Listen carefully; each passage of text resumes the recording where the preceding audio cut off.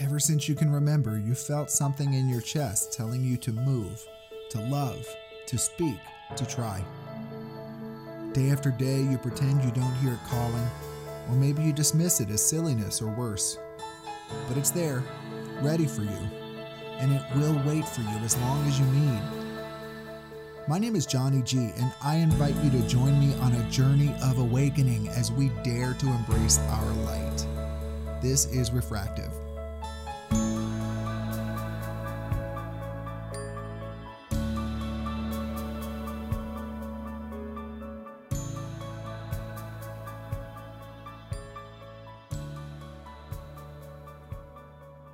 Hello, everyone, and welcome to another episode of Refractive.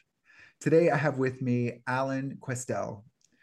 He's known for his clarity, creativity, and down-to-earth style of teaching. He brings a depth of understanding, humor, and gentle human perspective while creating lively conditions for learning. Alan has taught thousands of people in over 20 countries on 5 continents. He is the author of 2 books, Creating Creativity, Embodying the Creative Process, and of a more recent book, Practice Intentional Acts of Kindness and Like Yourself More. This new book takes readers through steps to broaden and sharpen their understanding of kindness. It shows ways to embrace this way of living in everyday life, and it provides the means to be kinder and generate more kindness towards not only yourself, but to others. Alan is constantly discovering how to be kinder to himself and to others. Thank you so much for being on the show today. Thanks so much for having me. It's great to be here with you. You know, when I was looking through some of your information and thinking about a topic for today, I really gravitated towards this idea of finding self-esteem, building self-esteem. And I know that this is something that's been an important part of your life and your work, and it's a major focus of how you live today. And so you just seem like the perfect guest to go there with. I'm ready for it. Great. So I wonder, what has been your own journey with finding and building your self-esteem to a healthy level? Because I mean, this is something that so many of us have struggled with over our lives. Yeah, I think, well, the first thing that comes to mind, because I had an idea that you might want to talk about self-esteem, and I actually looked it up. And I'm just going to say it's okay if I read it, the short definition. So self-esteem is how we value and perceive ourselves. It's based on our opinions and beliefs about ourselves, which can feel difficult to change. We might also think of this as self-confidence. Your self-esteem can affect whether you like and value yourself as a person. So I think of self-esteem along the same lines as self-image. And both of these are concepts, right? So the idea of a self-image or self-esteem is like, I can't hold my self-esteem in my hands. I can't hold my self-image. And so in that way, they're useful and important for us to consider, but they're also a little abstract.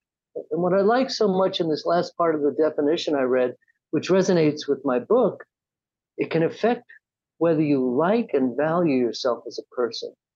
So I think the idea of liking ourselves and how we can come to like ourselves more speaks directly to the sense of self-esteem.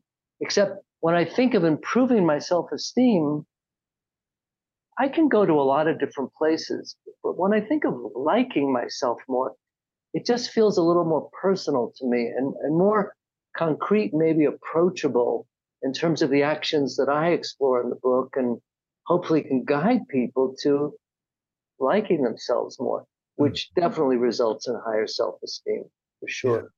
Yeah. I like that angle on it. In my journey, when I've kind of looked at the process of growing self-esteem, I was told, if you want better self-esteem, do esteemable acts. And this really, I feel, dovetails nicely with what you're saying about like yourself, right? Because if I do things that I find esteemable, it is easier to just like myself more. Right. And the thing that I think is so important, so essential that you said, is that it's self-esteemable acts, that it's the actions of what we do that create self-esteem, liking ourselves more, a better self-image. And so I think too often our idea of improving ourselves just floats around in our head of things what we'd like to have happen, of ways we'd like to be perceived, as opposed to what are the concrete things I can do to improve myself so that I grow in the directions that I want. I wonder, as you've done your work, um, where do you find people trip themselves up in improving their self-esteem? What are the obstacles or barriers that we put before ourselves? I think the first place is that when we try to improve almost any aspect of ourselves or look at the direction where we want to be, the place we trip ourselves up is we start looking at all the things that we don't like, all the places where I don't have self-esteem, all the places where I wish I was something other than I was. And it's kind of attaching ourselves to the negative parts of ourselves that we're trying to move away from. And that's a natural phenomenon, I think. If I ask, whenever I teach, I ask a group of people. So part of my job is helping people like themselves more. And I ask the question, is there anyone here who doesn't want to like themselves more? And they all kind of sheepishly smile at it. And the thing is, the first thing that comes up when I explore that are all the things they don't like, we don't like about ourselves. That's the biggest trip up. And that's the place where we got to be really kind and gentle with ourselves. So, like, for example, in the book, many people think, oh, I'm going to start out with all the ways I'm not kind and figure it out. No, I start out with let's name all the places where you already are kind. Let's value the skills that we do have and to use that as a jumping board rather than trying to fix things or correct things all the time. So Hmm. I think that probably that's the biggest thing, the biggest hurdle that people have to cross. And it's something that we cross many times. Yeah. It's not like I can say quite honestly that the more that I've come to like myself more, the next level of liking myself more is almost always a bigger challenge. Okay. All right. Yeah, That's really interesting. I feel like we should come back there. I feel like there's meat there, you yeah, know. sure. And at the same time, I remember when a million years ago, back in the late 80s when I was in elementary school, we would have typing class, okay? And I remember reading about this study that said that focusing on your strengths provides uh, incredible opportunities for growth, whereas focusing on areas where you're innately weak provides only minimal opportunities for growth. And Right. this study illustrated that people who were naturally a little bit more adept at typing, once they went through lessons, could reach speeds of 100 words a minute. Whereas people who really struggled with typing and still went through the same lessons would never get above, 40 or 50 words a minute. Yeah. And so this was something that stuck with me. And I've tried to apply it in my career. I've tried to apply it in lots of different areas. But what I'm hearing from you is this idea of let's focus, if we want to grow our self esteem, let's focus where we're already strong and leverage those strengths because we can take quantum leaps in this area. Whereas if Yeah. we're focusing only on what we lack, we maintain a smaller potential for growth in that Yeah. area. Yeah. Two things come to mind when you describe that study. One was another study that was done with teachers and school children. And the teacher was told that this group of students who you're going to teach, they're all a little behind and a little slow. And as the teacher taught this term for these students, they didn't develop very well. And then another teacher was given the same group of people and said, these are the smartest kids we have in the school. They excel. And now they all excel. So it was a question of how the teacher was approaching them that made a difference in their ability to succeed. So it's the same thing that you're talking about in terms of typing, but it makes me think of something else, which is a way that I have of growing this idea. And I talk about it in the book. And so when I was 19 years old, I moved out of my parents' house. Okay. And I decided or recognized at that point that I wasn't good at anything. Yeah. I was a complete failure at 19, which is silly because at 19, how can you be a failure? You haven't done enough Tried yet. anything. Yeah, right, exactly. So I decided I was going to learn to do one thing well. And I don't know where I came up with this idea, but I was quite fortunate in what I picked. I decided that I was going to learn to brush my teeth well. Okay. I was lazy about brushing my teeth. And I thought the good thing about this was if I didn't succeed at it, no one knew. The dentist, they already knew, right? So I would practice, and here was something I could practice 2 times a day for a few minutes and see how it would develop. And sure enough, over months, it wasn't like weeks or anything, I developed the ability, the skill to brush my teeth better. And but the interesting thing was what I started to encounter were all the ways that I sabotaged myself, Hmm. all the sabotaging habits that I had that prevented me from being successful. And if, of course, if I'm not successful, I have low self-esteem. But if we can start with something small like that, right? Even typing is a little bit grand to Mhm. learn how to do that. But if I can just pick up my clothes at the end of the evening, put them away or do the dishes before I go to bed or just something really small that I can practice that there's no severe consequence if I don't do it well, right? And it's something that can I can measure and develop and watch it over time until I can turn back one day and go, I taught myself how to do this. Yeah. It wasn't anyone else. So the Yeah. typing is a great metaphor for that. I can understand. And the approach, the attitude we have towards ourselves for sure is a Hmm. big one. Yeah. Obviously, not everyone grows up in a kind, loving, supportive household, but there's an awful lot of kids who do grow up in a household where the parents, or even just the parent, Yeah. is focused on building the child's self-esteem and equipping the child for life, and yet low self-esteem is such a broad, it's almost endemic It in its is. scale. So I wonder, why do you think it's such a widely experienced issue when so many parents go out of their way to especially equip their children to have a strong self-esteem? Well, it's kind of like if I look at the question of self image, we can call it self esteem too. I can ask, when does it form? How does it form?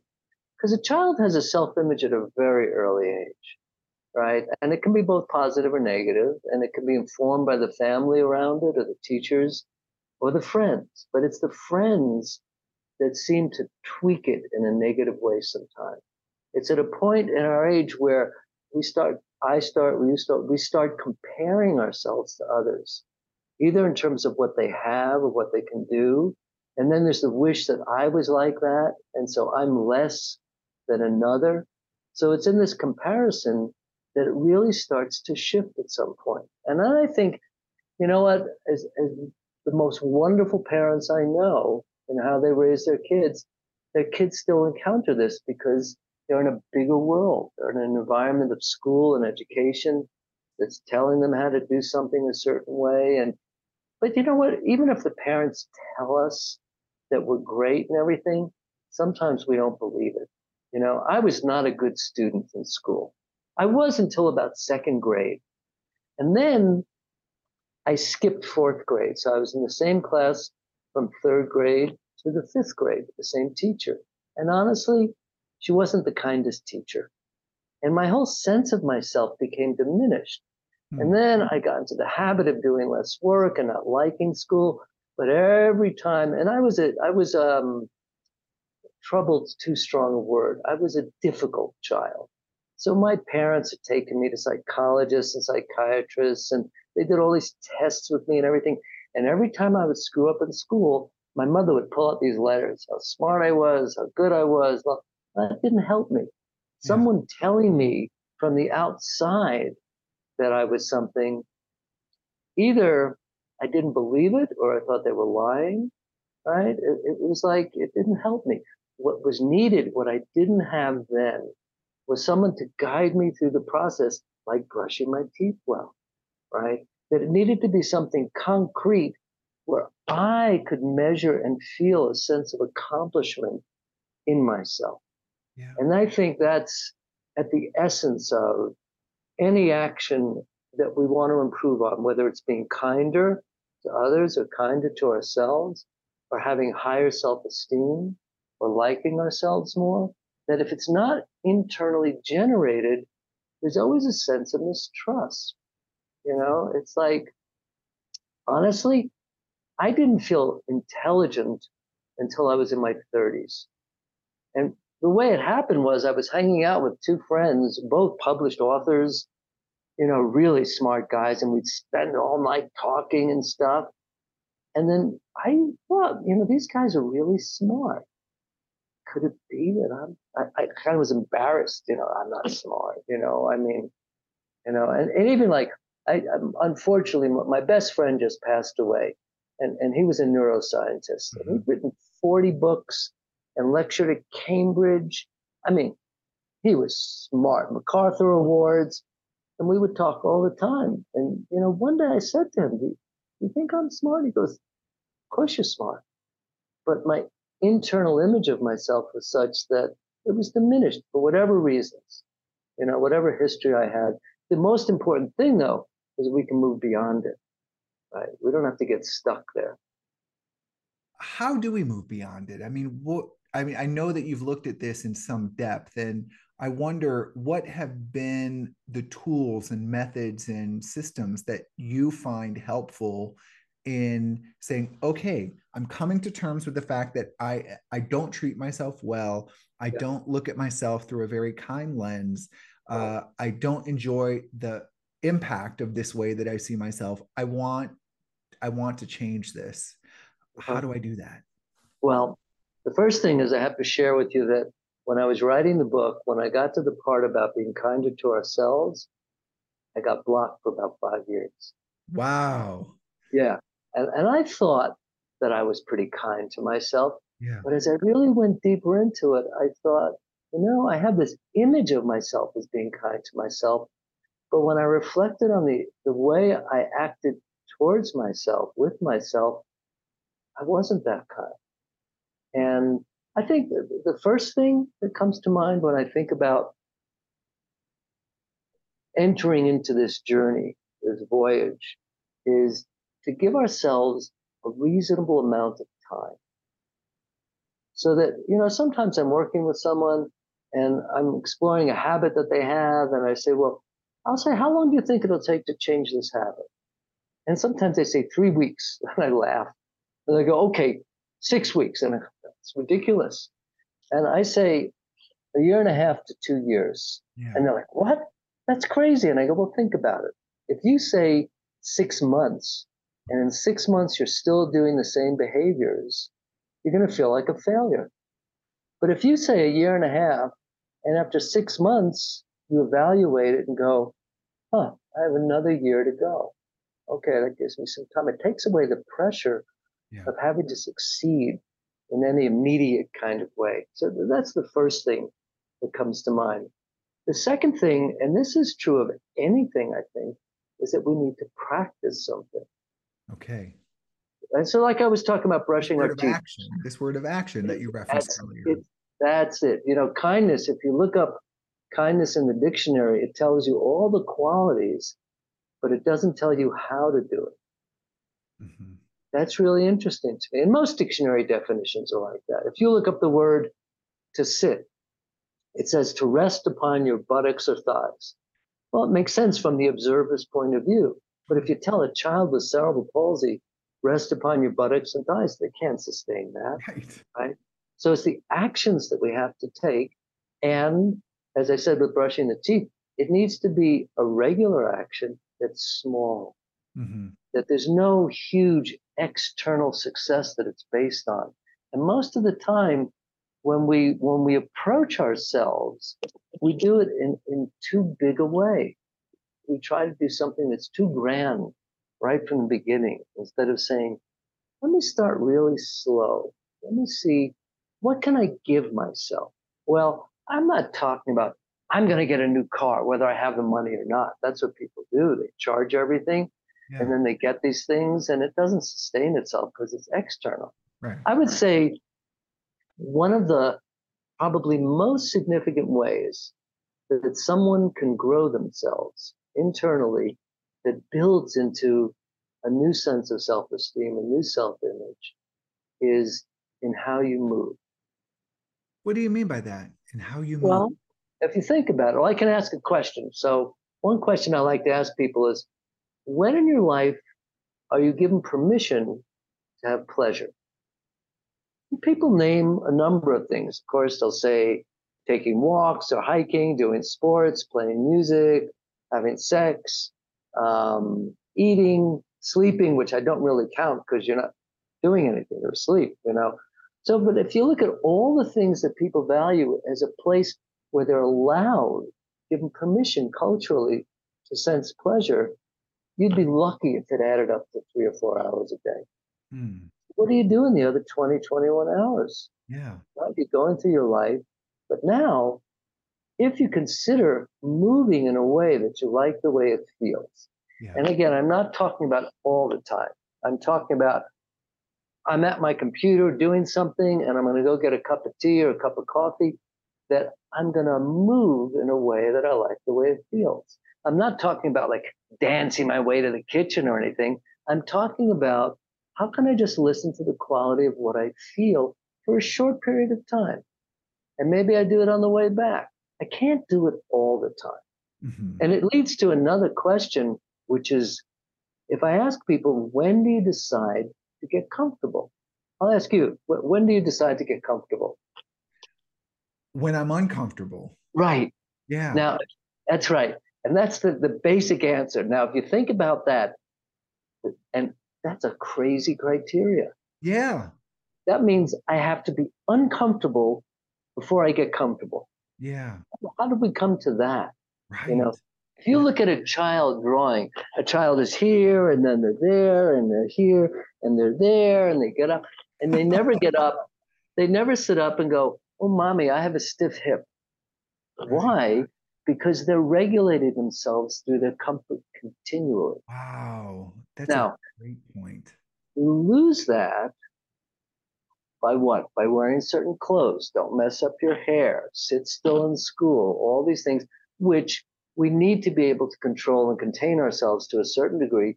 But what it ends up in is we ignore ourselves. Yes. Some people don't get comfortable until they're in pain Right. and they're Right. suffering. And so, if we could practice getting comfortable, like if I ask myself that, look, we can put a timer on my computer, on my phone, and just every hour it dings and I go, am I comfortable? No. Huh, that's better, right? Or ding, am I comfortable? Yeah. Could I be more comfortable?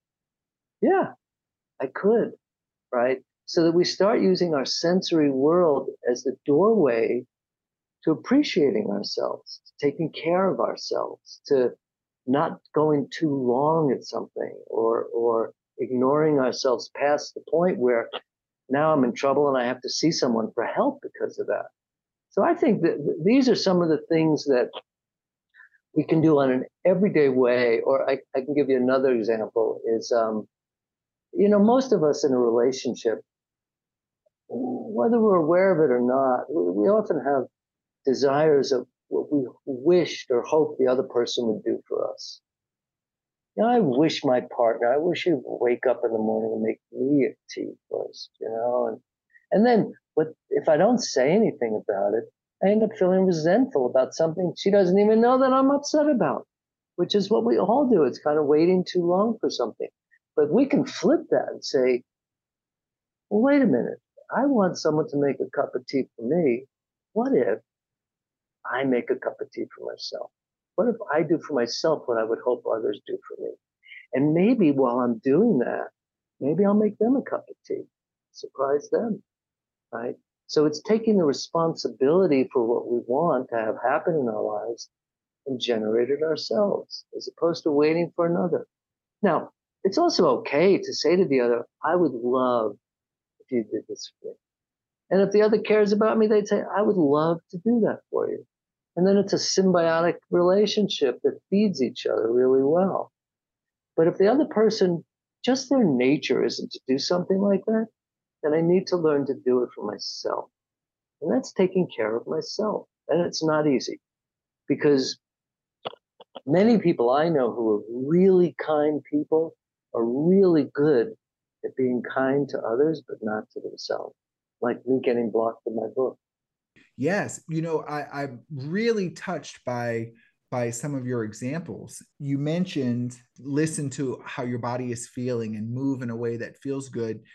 It just comes down to then being present, being That's, intentional, that's right. and this is so key. This is so key. I love that you referenced, watch a kid who's drawing and see how they're constantly like gently moving their body this way and that because they're fully present.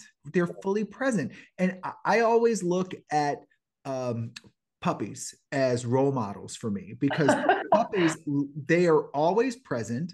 They Right. do what feels right in the Yeah. moment. Uh, and it's like, wow, could I just aim to be present a fraction of the time Right. and see what a difference it would make. Yeah. It's beautiful, this idea of doing that. And it is, as you say it's like such a kindness to yourself to just say, how am I feeling right now? Right. How Yeah. am I feeling? I Right. love that. I love Yeah. that. And even to go more literal in what you were saying, when you said move in a way that feels good, for me, for example, I'll go to dancing. Dancing is something that I have always wanted to enjoy.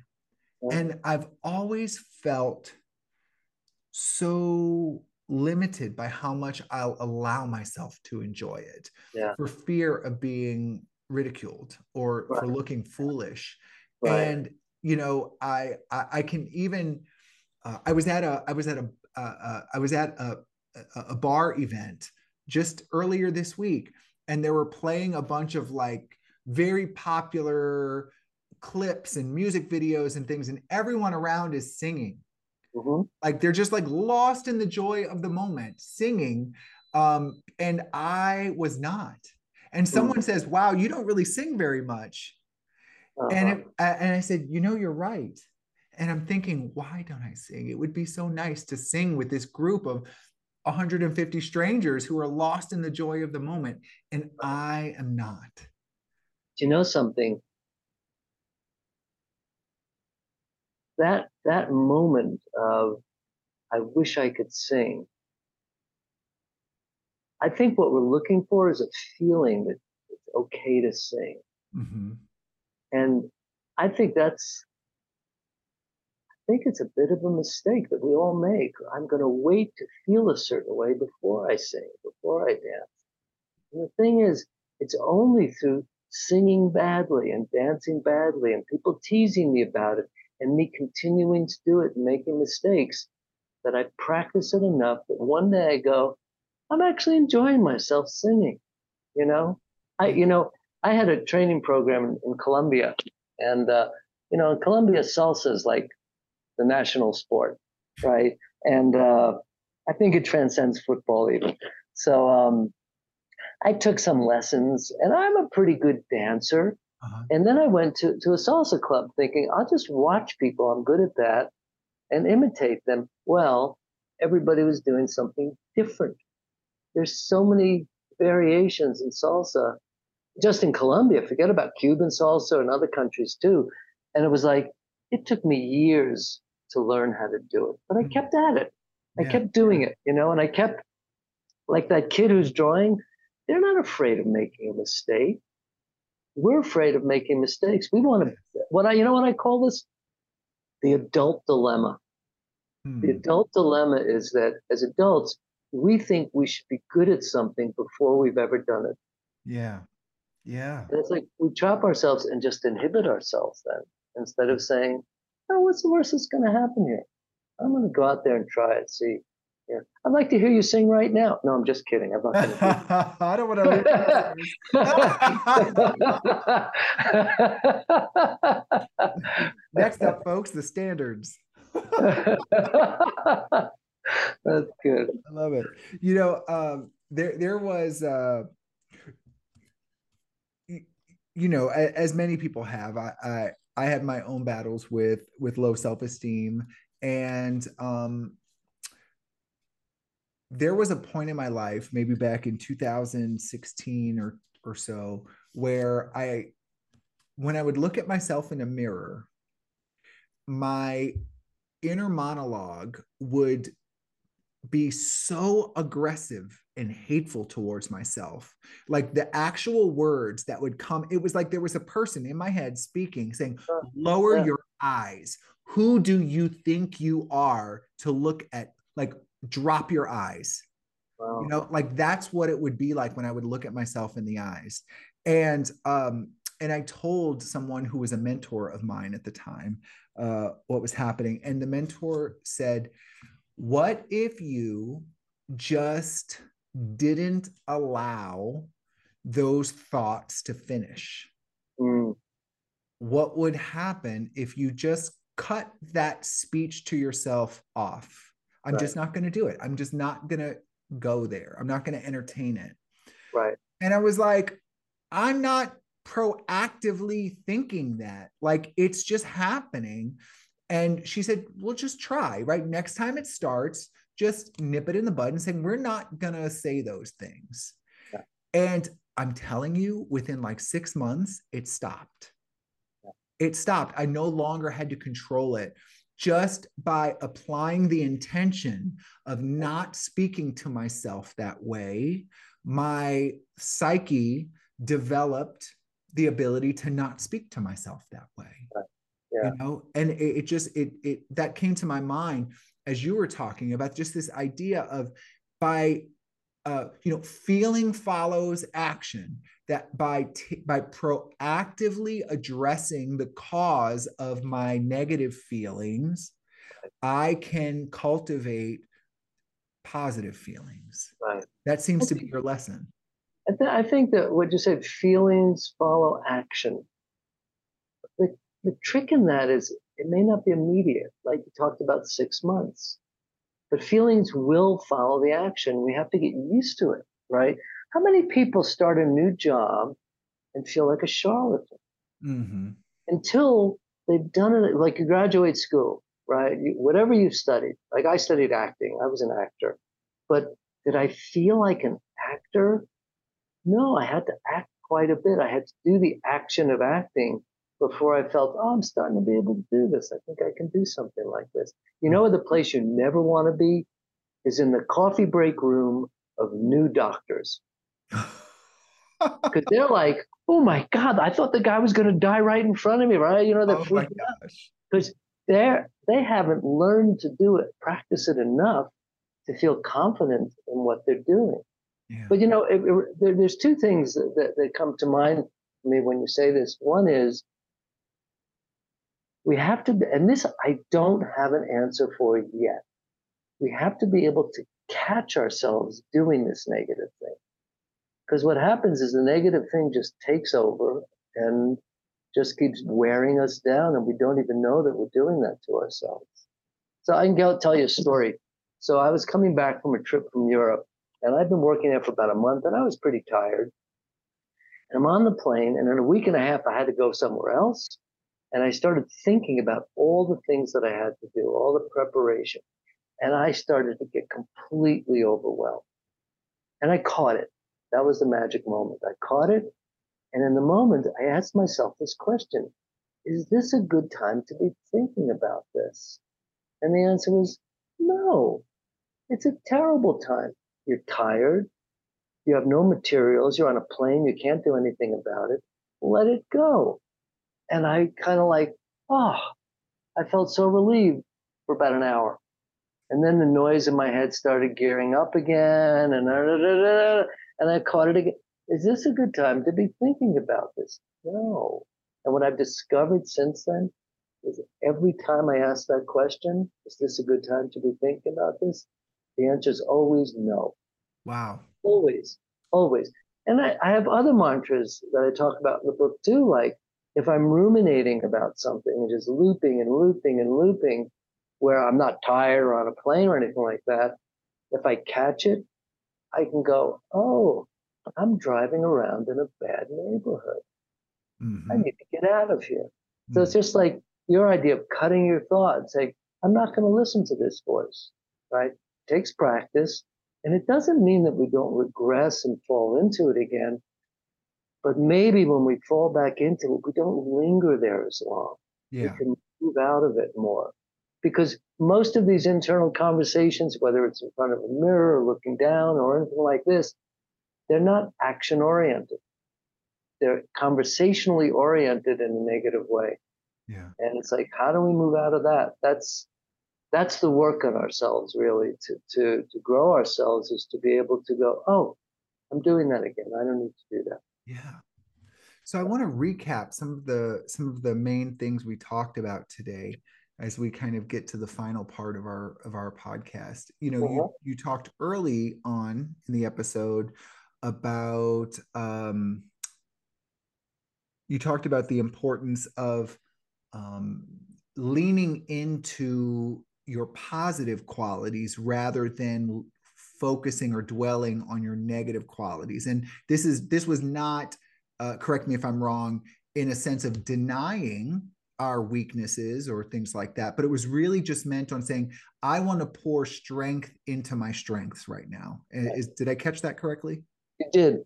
But what I know when I talk about this kind of thing with lots of people, they feel like, well, this positive perspective is just too hard to maintain, right? It's like, yeah, I know I'm good at this, but there's always that but in there. And that's where we need to return to something that's actionable on a regular basis, that's small, that I can practice, Mm-hmm. get better, right? And do something. Yeah. So I agree with you 100%. Yeah. Good. Okay. All right. And then one of the other points that we talked about was that we talked about the idea of uh, feelings following action. And so that if I want to see this result of growing a positive self esteem, it requires me to move proactively in that way. Right. Yeah. That it's an action. I talk about kindness as an action, not as a quality, something that we do practice in a certain way. And I want to be clear too that the idea of acting in a different way in the beginning may be quite It uncomfortable. feels awkward. Yeah. It feels awkward. It's not me. I don't know myself this way. So we have to keep, not to ignore those feelings, but to be differentiated from them, to say, I feel insecure. I feel like a charlatan. I feel not positive, but I'm going to do it anyway. Yeah. Yeah. Until, like you said, until the feeling does follow the action at some point, you You know, know? it makes me think of people who've, like, let's say, lost their arms or lost use of their arms and they learn to write or paint with their feet. You know, Right. imagine the awkwardness of that for how many months before it Oh, becomes years, actual skill. years. Years, right? Yeah, Before yeah, you can actually count on that right. as a capacity. Yeah. Yeah. All you need is a paper cut to Yeah. realize you can't put your hand in your pocket. I So I got to can't get my function. wallet I out. can't function. Yes. Yes. It's true. We find out that. So then it becomes a question of adaptability. How adaptable are we? How do we Yeah. figure things out? You Yeah. know, Yeah. one thing I wanted to mention, which is this idea of liking ourselves more, which came to me many years ago around a workshop I was developing on self-image, and I thought our self-image is a reflection of how much we like ourselves, we don't like ourselves, and follow that into the idea of this is what I help people do, like themselves more. And one of the key ways, as I described earlier, is by moving in a way that you like the way it feels. It's something that's actionable like that. And I always thought, well, this is an intrapersonal process, one within myself. How do I extend it into the world? And it kind of happened by accident where I did some kind act towards someone, and immediately I felt better. I liked myself more. Yeah. And I thought, that's the loop that we need to, the connection we need to have. And it's not to, I'm going to do a lot of kind acts so I like myself more. It's more like, when I do something kind, I feel better about myself. My self-esteem changes when I do something like that. Yes. And so this is something that they feed each other. If I like myself more, I can act more kindly towards others. If I'm more kind towards others, I feel better towards myself as well. Right. Service. And you need patience to grow it over time. Yeah. Yeah. Because you know what? I'm not at the place where I'm done. I'm still learning to like myself. I'm still learning to be kinder. And as I mentioned in the beginning, the next level of challenge to be kinder, to like myself more, is always a bigger step. Yeah. Yeah. You know? Yeah. Then I think the last topic that I wanted to recap was this idea of get present, right? Feel, pay attention to what's happening, to what's going on, and that it's through this presence that you can unlock the power of choice in the moment of what's right to do, what feels healthy to do. And did I get that right? Yeah. I think so. But then it begs the next question, which is, how do I get present? Right? Oh, I have another episode on that. Okay, we can talk about that, because in my earlier book on creativity, I talk about presence. Yeah. And one of the ways that I would see someone like an actor or dancer being present is when they're more comfortable with themselves in front of others. And I'm not so it's a sensory state, this idea of comfort. That the idea of being more present, and that's the amazing thing about moving in a way that I like the way it feels, is that it's immediate and it's concrete. I can feel when it's not working, and I can go, it's not working. I have to change something. Yeah. What do I need to do? Because if I leave it to my thoughts and feelings, that can take a long time. That can take quite a while. Leveraging your body as a tool in that way. Yes, absolutely. Yeah. So, Alan, so obviously, if your message is resonating with listeners, they can access the book and learn a lot more of information. And so the book is Practice Intentional Acts of Kindness and Like Yourself More. What are some other ways that listeners might be able to engage with you if they like what you offer and want to take it to the next level? Right. Well, I have a website for the book. It's called practicing-kindness.com. And there's sample worksheets there and information about the book. And the book is available as a paperback. I don't like to call it a Kindle. I like to call it a Kindle. A Kindle, yes, very on brand for you. I like that. And also as an audio book. And I think there's a lot of information there. And then I'm on the web a lot. So if you just Google my name, you'll find my other websites and things like that. And if you ever do find like some of my websites, my email or something, if you email me and you don't hear back from me like in 3 days, I didn't get it. So I answer all my own emails, and I'm fast with it too. Okay. And I love to have connection with people and have questions that they have or experiences that they have and things like that. Yeah. So yeah, I'm easily found, I think. Yeah. Good. All right. And so it's Alan with one L, ALAN, and Questel, QUESTEL. That's right. All right. Yes. Perfect. Alan, thank you so much for joining me on the show today. It's really, thank you so much. A very warm conversation. I really enjoyed talking with you a lot. Thanks a lot. Same here. I appreciate it. Everyone, as always, I have so much gratitude for you tuning in, listening to another episode of Refractive. And as you go out into the world, remember to aim your light. Take care. You've been listening to Refractive Podcast, and this is Johnny G. If you found today's content uplifting, if you think it might make somebody's day better, give it a share on social media, click like, subscribe. All those things help to expand this podcast's availability to new audiences. I'm a speaker, a coach, and a facilitator based out of Washington, D.C., but I travel a lot. If you think I can be of service to you or to your organization, help people get unstuck or move into their authentic power, shoot me an email. My email address is refractivepodcast@gmail.com. Take care. Thanks for listening, and aim your light.